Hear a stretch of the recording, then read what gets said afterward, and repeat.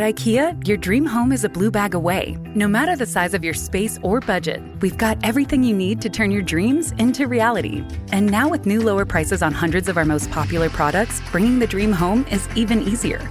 Like the gray Strandom wing chair was $369, now $299. And the IKEA Plus 365 9-piece cookware set was $129.99, now $89.99. And hundreds more. Shop new lower prices at IKEA-USA.com today.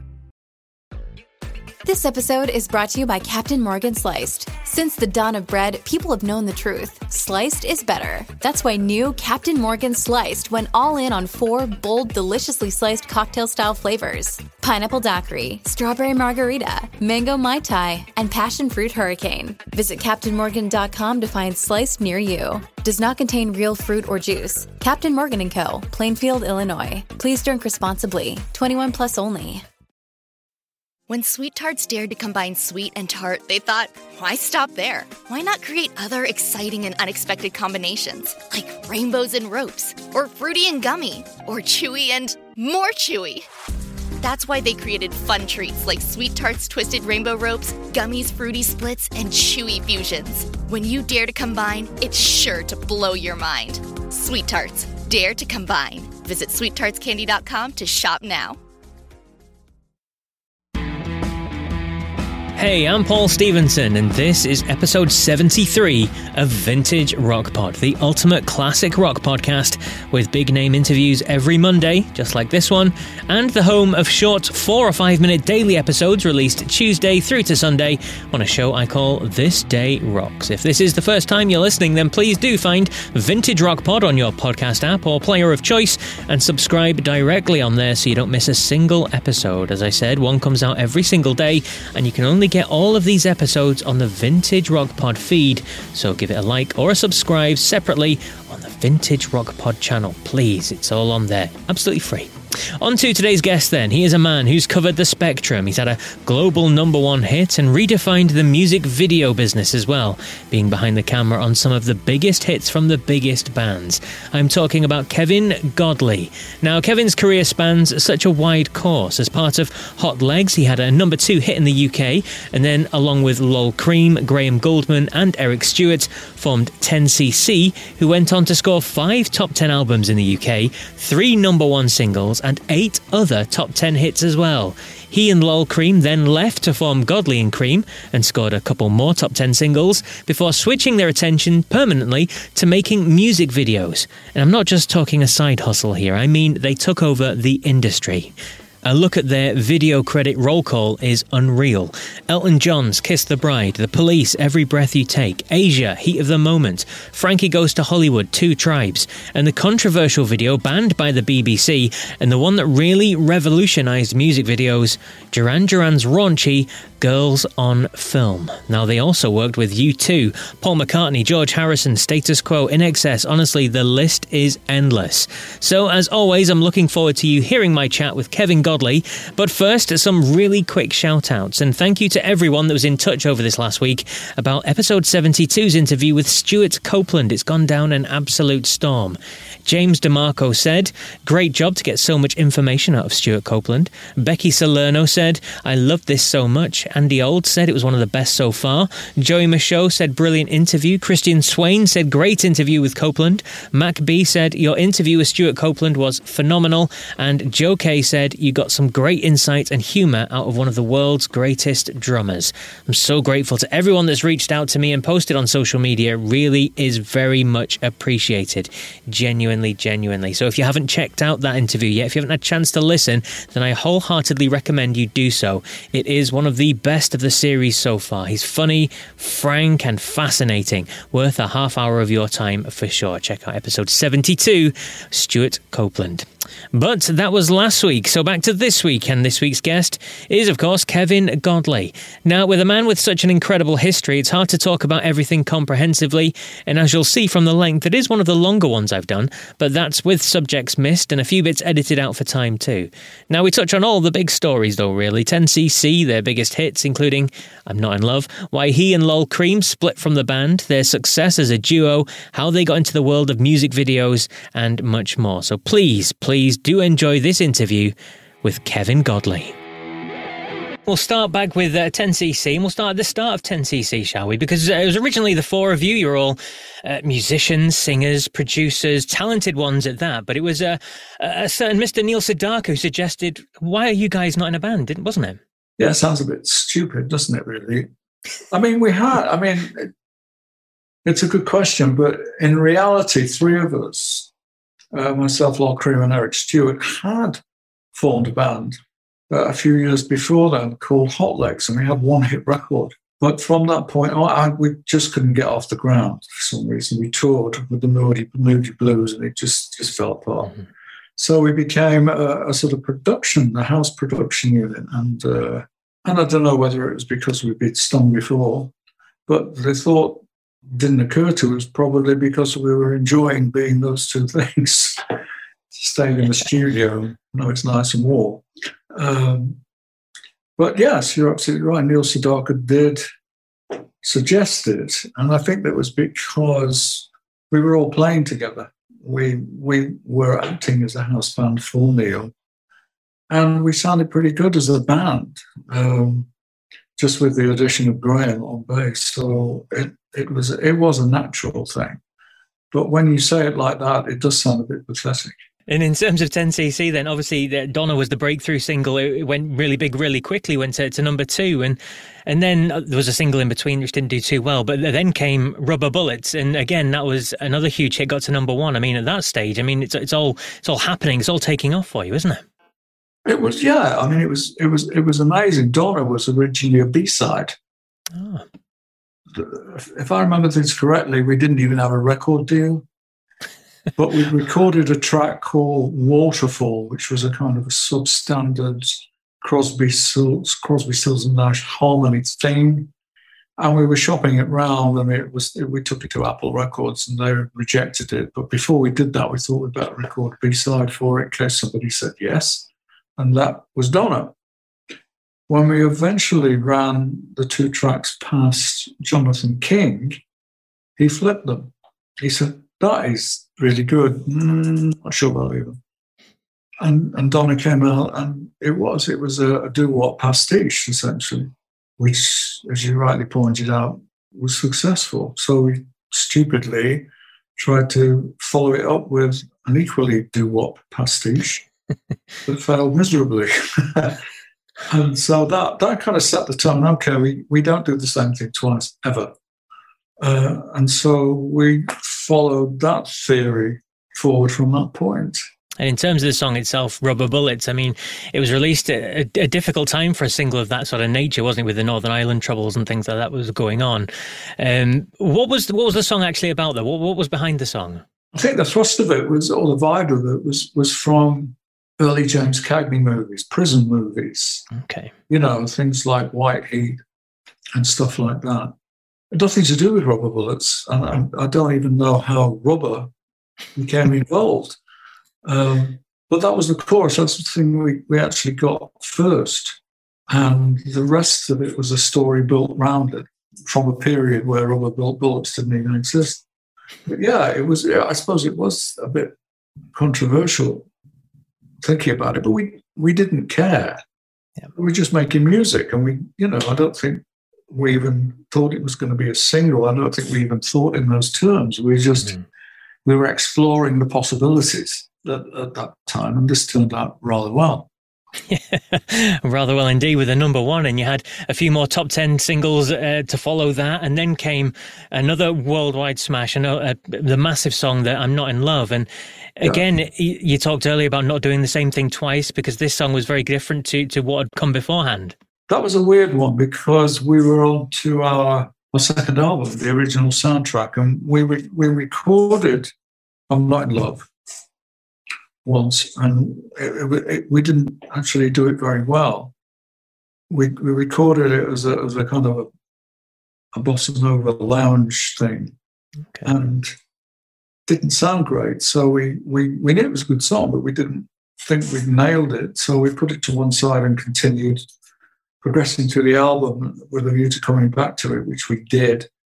And so we all sat around, and it was like, well, we got this great song, how are we going to do it? And I think I said, well, just probably out of desperation, why don't we do it all with voices? And everyone went, yeah, all right.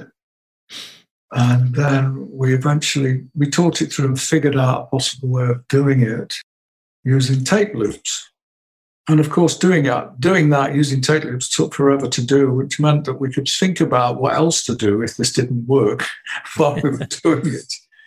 But of course, it did work. And it was one of those magical set of sessions that every time we added something, it got better and better and more unique. And so we never actually got back to the starting point again. We just were lucky enough to follow it through to some kind of conclusion. And did you get to a conclusion, or was there a point where you said we need to rein this back in again? Did you keep adding too much, or how did it go? No, as I said, it was magical. It was like once we got part the way through it, and we began to understand that what we were doing was beginning to work. Yep. It was a matter of making it work as well as it could.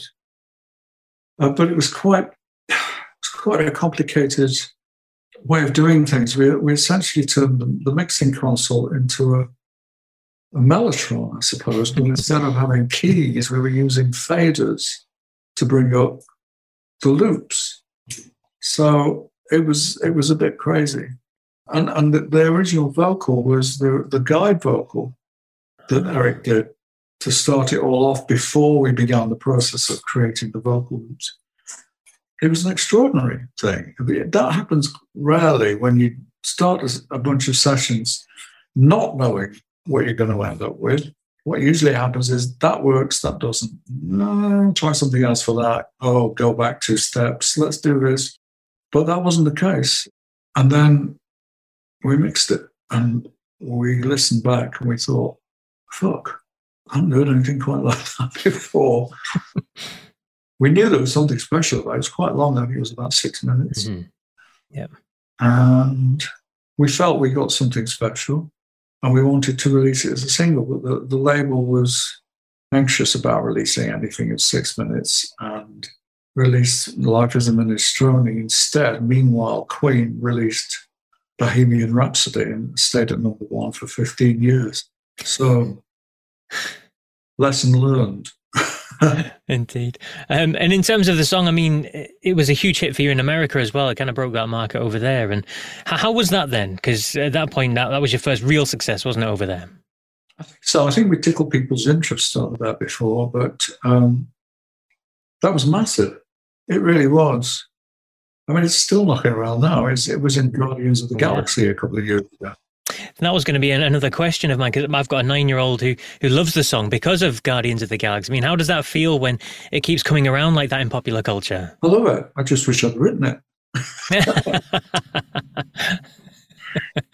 It's great. I mean, it's lovely when that happens, because it means that the work has a little bit of weight behind it. It's not just another passing fad. There's something going on there that touches the generations across the board. So it's a good feeling. Indeed. And although you had so many hits and big records and things like that, something that hampered the band was the fact that you didn't really have a visual identity. I mean, maybe because you were tucked away in Manchester and you're very consummate musicians and producers, that you weren't as visual, you weren't in the public eye, you weren't falling out of nightclubs and things like that, were you? Do you think that had something to do with it? We weren't doing that. But if you think about it, 2 of us, myself and Locke Green, were art school graduates. Yeah. So it still mystifies me why we didn't. I'm trying to think back. I think you're right to a certain extent. We were so engrossed in the creation of the music itself, and the music was quite visual. You know, the stories that were told in the music were quite visual, and I think it was particularly the stuff that Locke and I wrote were very cinematic, and so we poured any sort of visual ambitions into the music. But when it came to designing stage sets and what we would wear and all that palaver, it didn't translate for some reason. We weren't that way inclined, and that really upsets me, actually, because it was something that held us back. There was not that there were that many artists at the time that were hugely visual, but there were certainly some important people coming out of the UK, like Bowie and Roxy Music and so on and so forth, who also had an art school background, but had used it to develop something that put the music in some kind of context. We just didn't have the desire or the skills. Consequently, how we did present ourselves was pretty poor. Indeed. And then in terms of the band itself, it was two kind of distinct writing partnerships, wasn't it? It was yourself and Lol, as you said, and Eric and Graham, and that's what ultimately led to the split and you guys going your own way and doing Godley and Cream, wasn't it?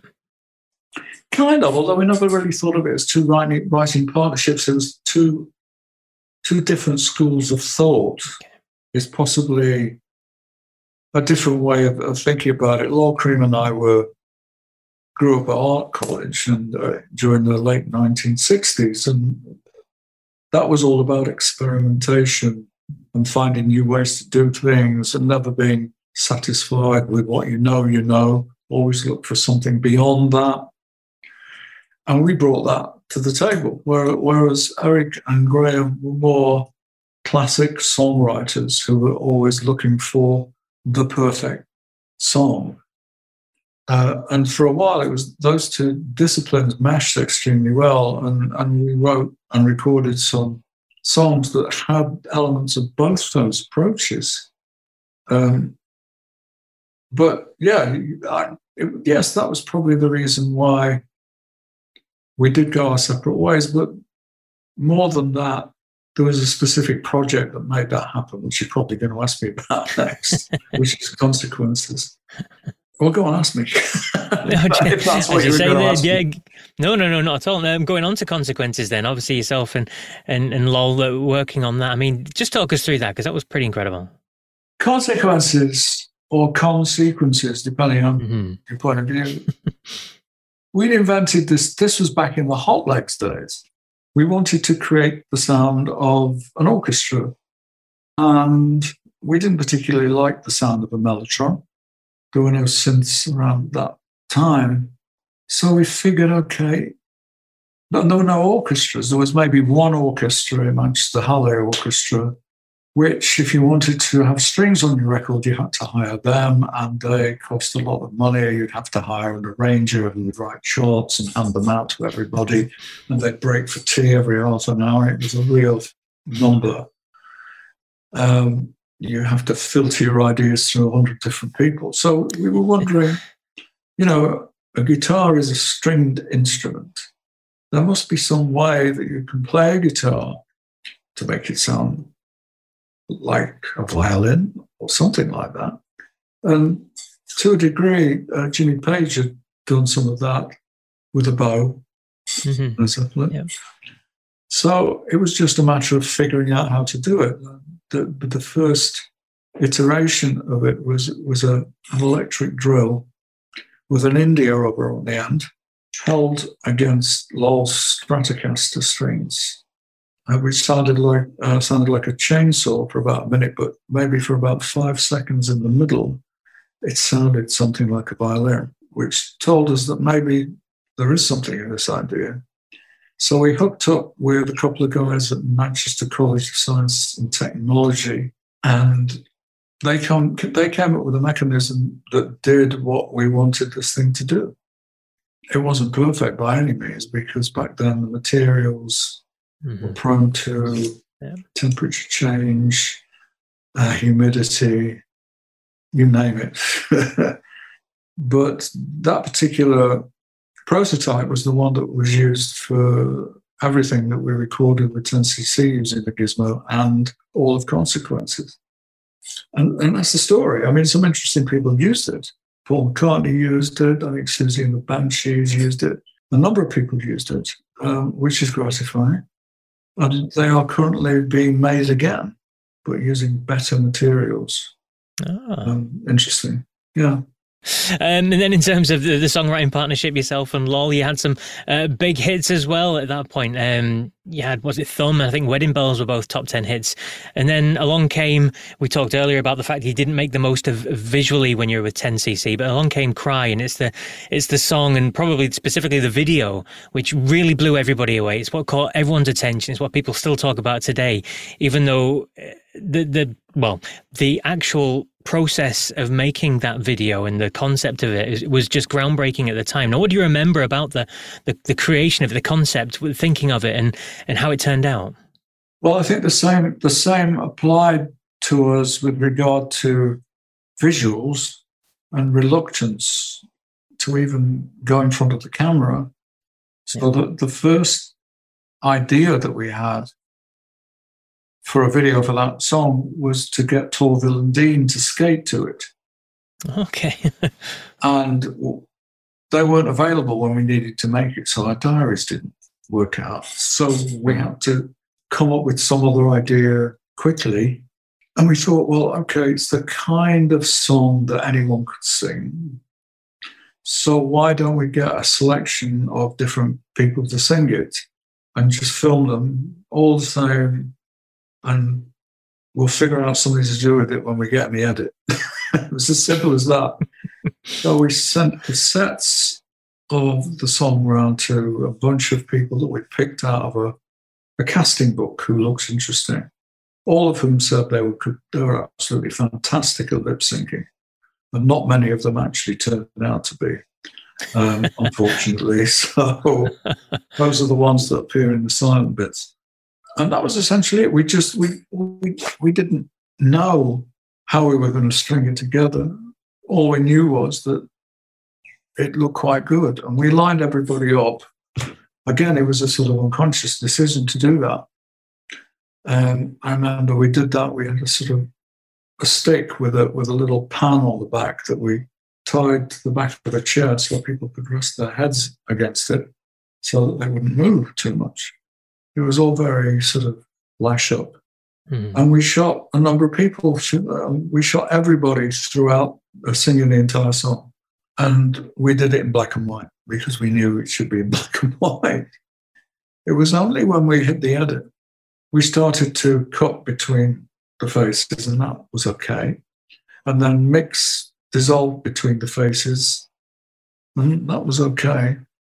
And then we started messing around with this thing called a wipe. And that particular technique at the time was mostly used for creating sort of flashy titles, where you could whip between one word and another, or zoom, or all sorts of things. And by then it was like, well, what else can we try? And what else does this thing do? So we started doing this. And back then, the way you operated stuff was manually. So you could start with one face and do that and go to another. And then if we did it really slowly and made the edge soft between the two images, we noticed that, hang on a minute, there's somebody in between face A and face B that doesn't exist. That is extraordinary. And so that was the key to making the video work, really. If you watch it, the first 2 or 3 transitions between faces are very simple. They're just mixes, full face to full face. But then suddenly this will happen, or this will happen, or that will happen. And it was like, what the fuck? So that was the what the fuck moment that took us all the way from that point through to the end. Then it was just a matter of choosing which face goes to the next face at every point during the song, at what point in the song it happens. But I guess it was a visual equivalent of recording I'm Not in Love. It was one of those, wow, I've not seen that before. That's really interesting. And the obvious question is, well, is it boring? It's the same thing all the way through. No, it's not boring. The human face is not boring to look at, period. So this is lots of them, but some of them don't even exist. So that was, and by then we'd made a number of videos and won a few awards for them anyway, and we were, shall we say, a presence in the music video world.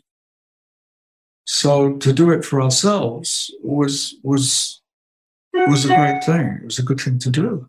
And as you say, quite rightly, it was a huge element of making the song a hit. Absolutely. And it's a video that was still talked about today. And even though watching it today, it looks old technology, at the time, it really did blow everybody away. It was stunning. It was just fabulous to see. I know. Absolutely groundbreaking. And you mentioned there the fact that by this point you'd made videos, you'd won awards, you were leading music video makers and things like that. Now take us back to the beginning there, because An Englishman in New York, I mean, not the Sting version, what your song, you wanted to make a film about this, didn't you? Want to make a film for this video, and this is what really grabbed you on the video side of things, wasn't it? It was because we were a touring proposition, we were an act. Yeah. And we made an album, but we didn't have the usual things in place to promote ourselves. So we thought, well, maybe make a little film to go with this track.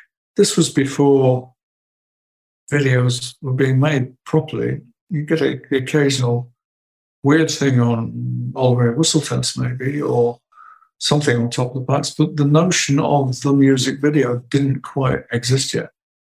But we thought we could make a little film to go with this, and be in it and all sorts of things. And maybe that would be shown somewhere, because that's all we could think of. And so we had approached the record label with it, not really expecting them to say yes, but they said yes, but only with the proviso that we couldn't direct it, because we never directed anything before. So they got a guy called Derek Burbidge, who had directed, I think, the first 2 or 3 videos for the police. And he was the poor guy that got to direct us.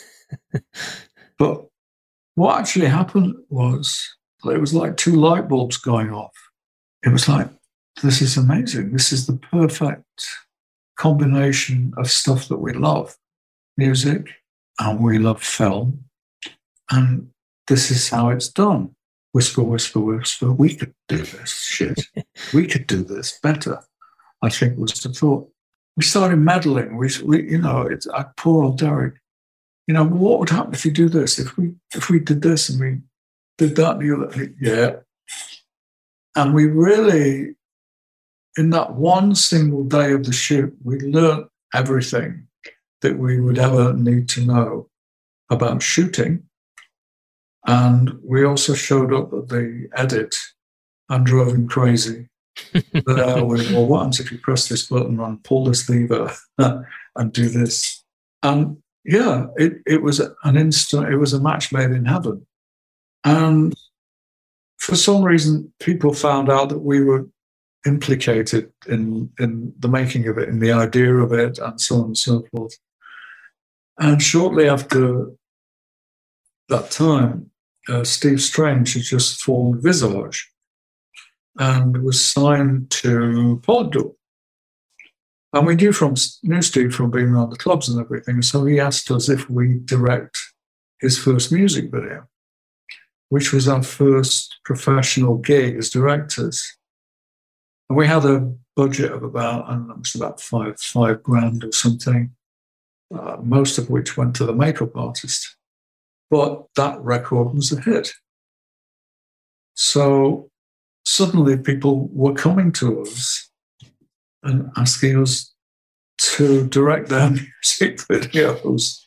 And this whole new sort of side career began to evolve. And just one video to touch on, if you don't mind. The Beatles track, I mean, Real Love, I mean, that's a phenomenal thing to be asked to do. Now, tell us about how that came around. How were you asked to get involved with that, and what did that entail? Because I'm guessing there's a lot of red tape around what you could and couldn't use for things like that, was there? To a degree.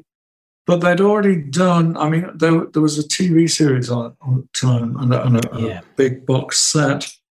And they'd already shot a video for the first single. It was quite a glossy shoot. And Paul wanted to do something a little simpler and something a bit raw that was really more about them and the sessions that were involved in getting to that point. So he called me up and we'd known each other for a while, because Lol and I did 3 tracks for Ringo Starr back in the day, for a sort of small conceptual thing. And we also did a video for George Harrison. So we were known to everybody. And we were neighbours pretty much. So I got a brief, which was essentially to use any of the archive footage and more that was used in that series, and come up with some kind of conceptual glue to wrap it all up, which I tried to do, which was the punctuation between all this archive footage, essentially pieces of Beatle memorabilia and the shot of dropping a white piano into the Mersey and reversing it. Those were the 2 sort of, and also duplicating Yoko's film of John in super slow motion. I did with each of them as well. So that there was touch points. But yeah, it was an honor, because I would never have gone so deep into the music business or music had it not been for the Beatles. They were inspirational people. So yes, it was an absolute honor. The funny story at the end of this was probably due to the red tape and so on and so forth that was surrounding the project. The mix that I was given to cut to had John very low in the mix. And, you know, when I'm cutting, I like to be inspired by the sound, and the sound was the finished thing, so it wasn't great. So just to make everything clear for my own benefit, so I could hear where things were happening, I took the bad mix into a little vocal studio and overdubbed myself singing the song. So I could at least hear it properly. And that's what I cut to. At some point further down the road, it got out onto the internet. So it's, you know, it's John, Paul, George, Ringo and Kevin somewhere out there. Still, I would imagine, singing Real Love. But yeah, I mean, an extraordinary experience. Fantastic. Absolutely fantastic stories. Love hearing things like that. And just to wrap up the whole video thing, I know we're all very self-critical of our own work, but can you pick out one video that you're most proud of, whether it's the result or the impact it had, or one that interpreted the vision of the song, or whatever it was? Can you pick out one from your many that you've done? Oh, I can't.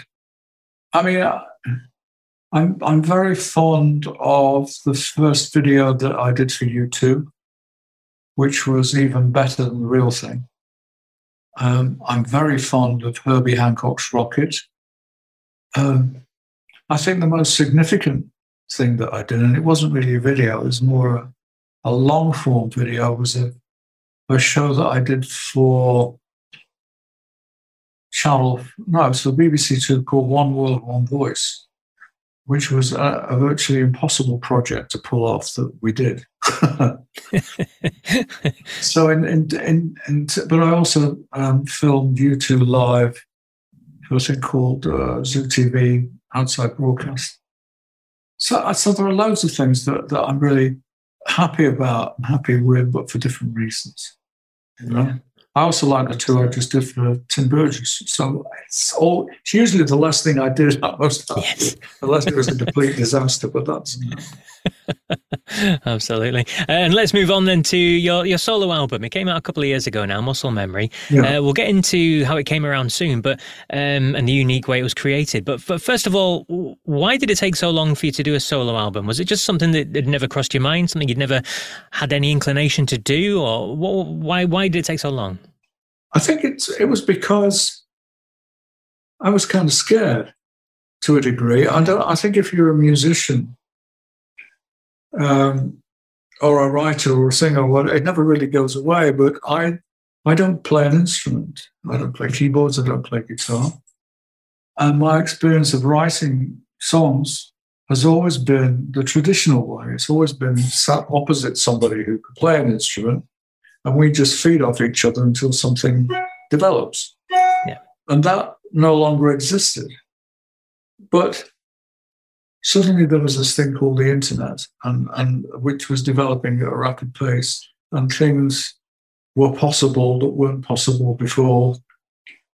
And two people that I didn't know sent me pieces of music, instrumental music, and neither of these people knew each other. It was two projects that came from disparate places, asking me if I would write something and sing it over these two pieces of music, which I did, and I kind of enjoyed doing it. And I realized that that process isn't too unlike sitting down and writing a song with somebody, the only difference being that they're not there, and this is what they may have written on the guitar anyway, and there's more there to listen to. And I figured, well, mate, what if I were to put an ask out there for people to send me pieces of instrumental music, and maybe I could pick some and turn them into songs, which is pretty much what I did. And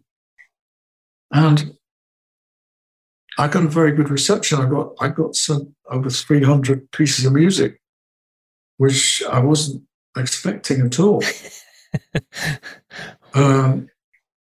So it became difficult. It was like, well, what do I do now? And it was actually not that difficult. It was a matter of listening to something, singing over the top, and seeing if something happened. If something did, then I'd reserve those tracks and gradually whittle them down to the ones that led me towards something that was becoming clear. And then I would take the rough mixes that people had sent me, pull them into GarageBand. I got myself some equipment, a microphone, and so on and so forth, and started doing stuff. And when I got a certain distance into each song, I felt it was enough to show what the finished thing would be. I'd mix it and send it off to the guy who sent me the original track for comments. Most of them said, "That's great, carry on." So I did, until I had an album's worth of material.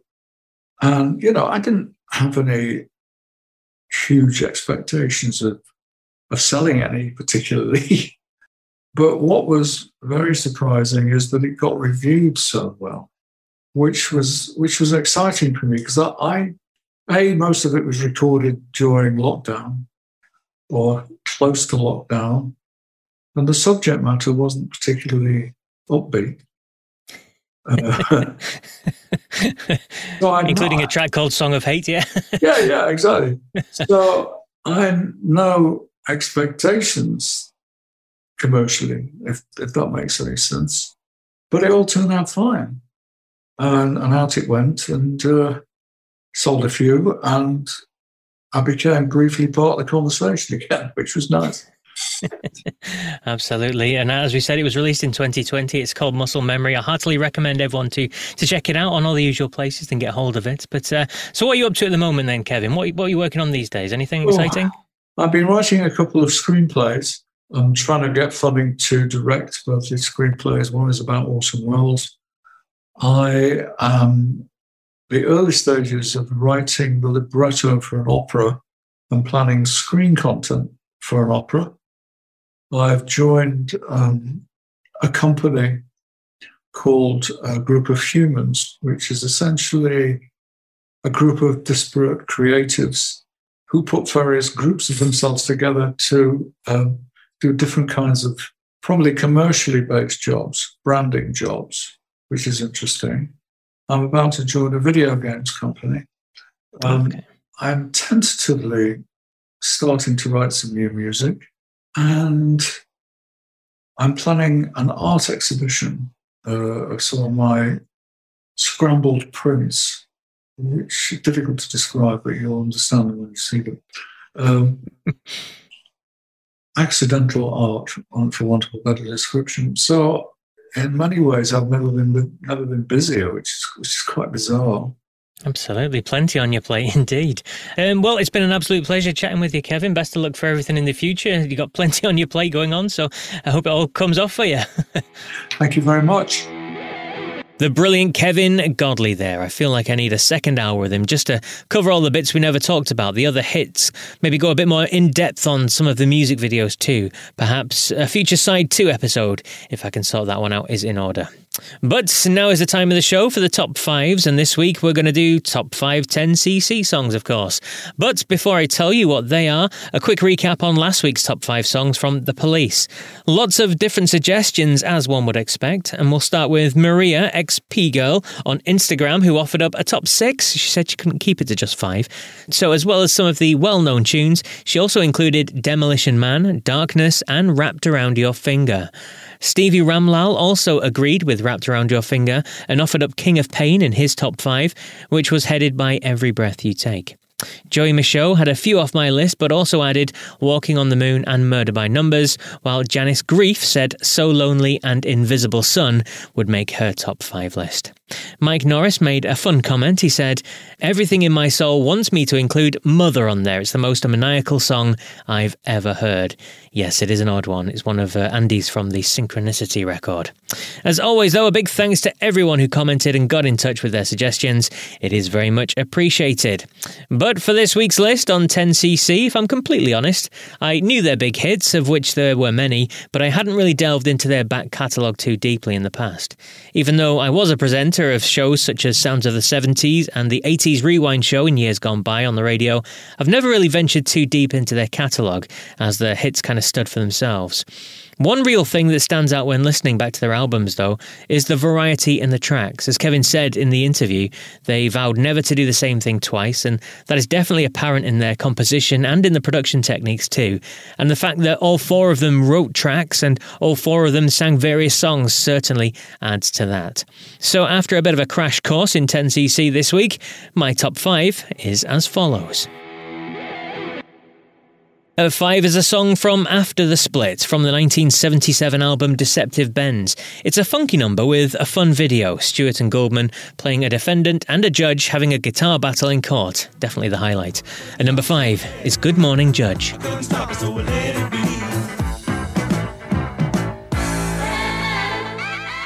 At 4 is a track from their debut album in 1973. It was a big number 1 hit in the UK. It's a rockier song with a big sing-along chorus, which definitely sounds great live. And number 4 is Rubber Bullets.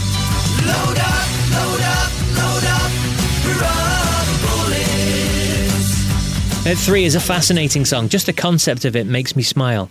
It's from their album Sheet Music in 1974. Guitar is great on this, and the lyrics are very clever. And number 3 is The Worst Band in the World. It's one thing to know it, but another to admit we're the worst band in the world, but we don't give up. At number 2 is another song from the post-split era of 10cc and another big number 1 single. This from the 1978 album Bloody Tourists. It's reggae rock going down a storm globally, except in North America, perhaps because they don't understand the wonderful sport of cricket. At number 2 is Dreadlock Holiday. I say I don't like cricket.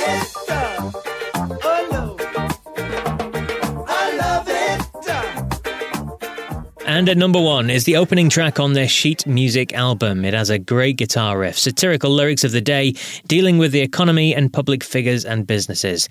The number 1 song from 10cc, according to Vintage Rock Pod, is Wall Street Shuffle.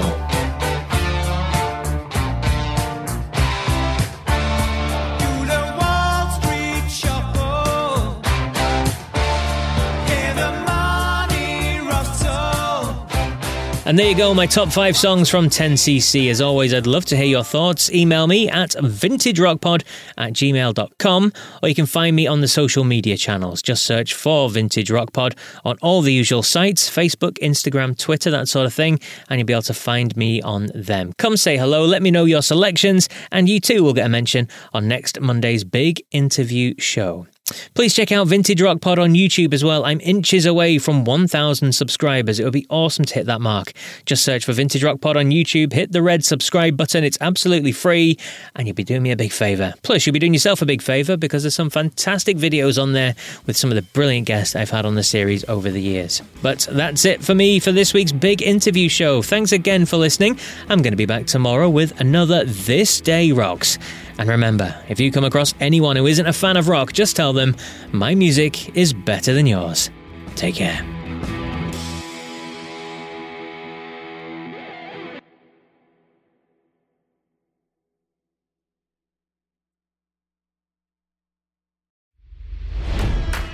It's NFL draft season, and that means it's time to start thinking about fantasy football. FantasyPoints.com features industry-leading experts and prognosticators using proprietary hand-charted data to help you score more fantasy points. FantasyPoints.com is the place to go for whatever kind of fantasy football you play. Whether you play fantasy football, daily fantasy sports, or do a little bit of everything, Fantasy Points has the meticulously researched content to guide you to victory. And why wait for the fall? Fantasy Points also covers the new spring football league, the UFL. Join the guru, John Hansen, Scott Barrett, Joe Dolan, and other massive names in the fantasy football universe with an exclusive offer. Use code Pantheon for 15% off any Fantasy Points package, including the all-in package, with access to every article, tool, and data nugget that Fantasy Points has to offer. That's FantasyPoints.com and code Pantheon for 15% off at Fantasy Points. FantasyPoints.com, code Pantheon. Score more fantasy points.